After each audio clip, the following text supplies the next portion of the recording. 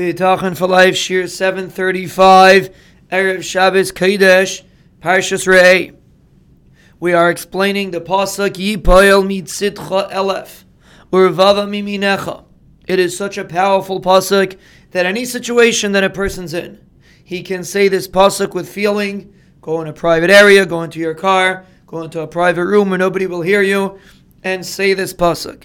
Sing this pasuk. Scream this pasuk. Say it again and again and again till you feel it. Say it in English. Say it in Spanish. Whatever language you want to say it in. Repeat it and say it again and again until you feel it. And then go out and face the difficulty that you're facing.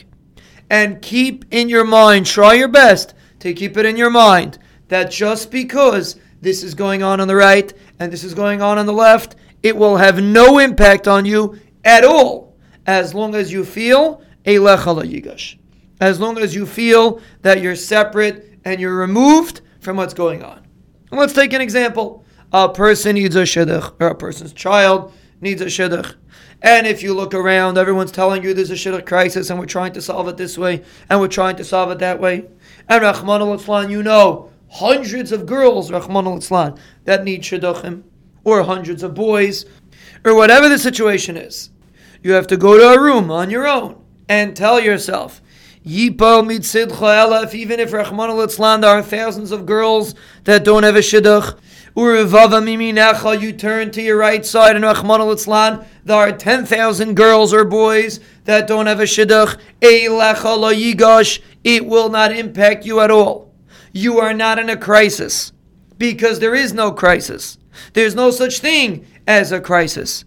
A crisis only exists in the world of smile, in the world of din, so to speak, in the world that people create for themselves when they decide that HaKadosh Baruch Hu is not involved. When they dictate the outcome based on statistics, based on analysis. And they don't realize that HaKadosh Baruch Hu is the only one that decides the outcome. And He doesn't care about the analysis. He doesn't take anybody's opinion, no matter how smart the person thinks, no matter how many charts they make about how the Shidduch crisis is going to be crazy, and look what's happening. There's older girls and there's younger boys, and they make cheshbainis. It's all baloney. HaKadosh Baruch Hu is the one that decides the Shidduch. If you want to get caught up in the statistics, and you want to spend the time, and you have nothing better to do with your life, go right ahead. But then you're in that world. But if you pull yourself out, and you realize that HaKadosh Baruch Hu doesn't care about how many statistics there are. He has a Shidduch for me, or for my daughter, whoever you're discussing. He has a Shidduch. He doesn't care about how many people are out there.